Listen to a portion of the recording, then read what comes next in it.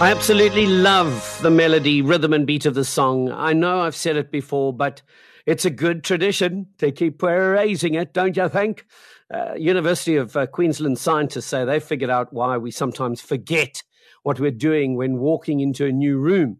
While previous studies have found that walking through a doorway creates a new episode or event boundary, making it more difficult to recall our purpose, the new research determined that passing through doorways that joined identical rooms usually didn't impact memory, perhaps because there wasn't enough of a change context to create an event boundary. It was only when these researchers distracted their volunteers that the doorways between identical rooms affected memory. The team says this falls in line with a theory that it's mostly when we're distracted that we're likely to arrive in a room and forget what we came for. Finally, an explanation of the hereafter. As in, what was it that I came in here after?